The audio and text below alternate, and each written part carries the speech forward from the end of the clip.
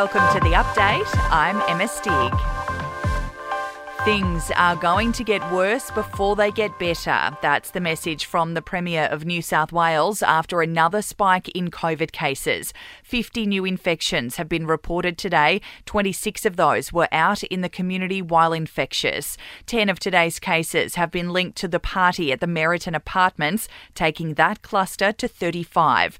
The vast majority of positive cases across the state are close family or friends of an infected person, and Premier Gladys Berejiklian has made an impassioned plea for people to do the right thing. If you truly love your parents, your sisters, your best friends, please stick to the rules. When asked whether the current lockdown would be extended beyond next week, Ms Berejiklian had this to say. What we need to rely on is the health advice, and the length of this lockdown is up to each and every one of us. It's up to whether all of us choose to do the right thing and stick by the rules. Anyone heading out for some exercise in Sydney today will need to take ID to prove they aren't more than 10 k's from home.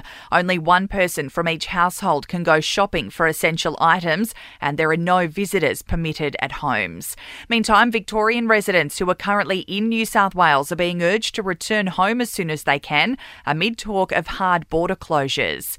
There's been a drop in the number of job vacancies for the first time in 14 months. New data from the National Skills Commission shows the number of advertised positions fell 0.5% in June. And we're again turning to online shopping this lockdown, with new data showing almost 4 million households have bought something online in the last fortnight. In sport, Novak Djokovic has made his 7th Wimbledon final after defeating his Canadian opponent in straight sets.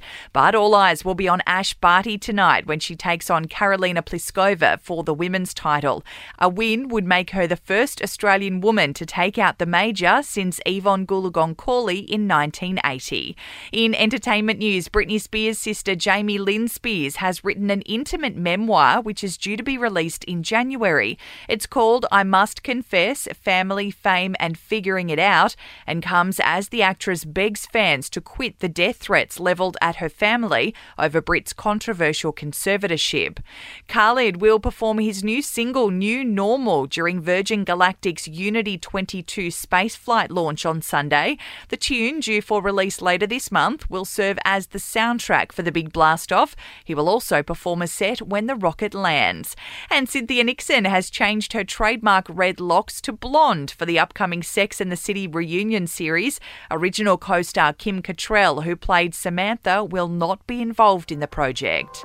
And that's the latest from the Nova Podcast News team, but we'll see you tomorrow morning for another episode of The Update.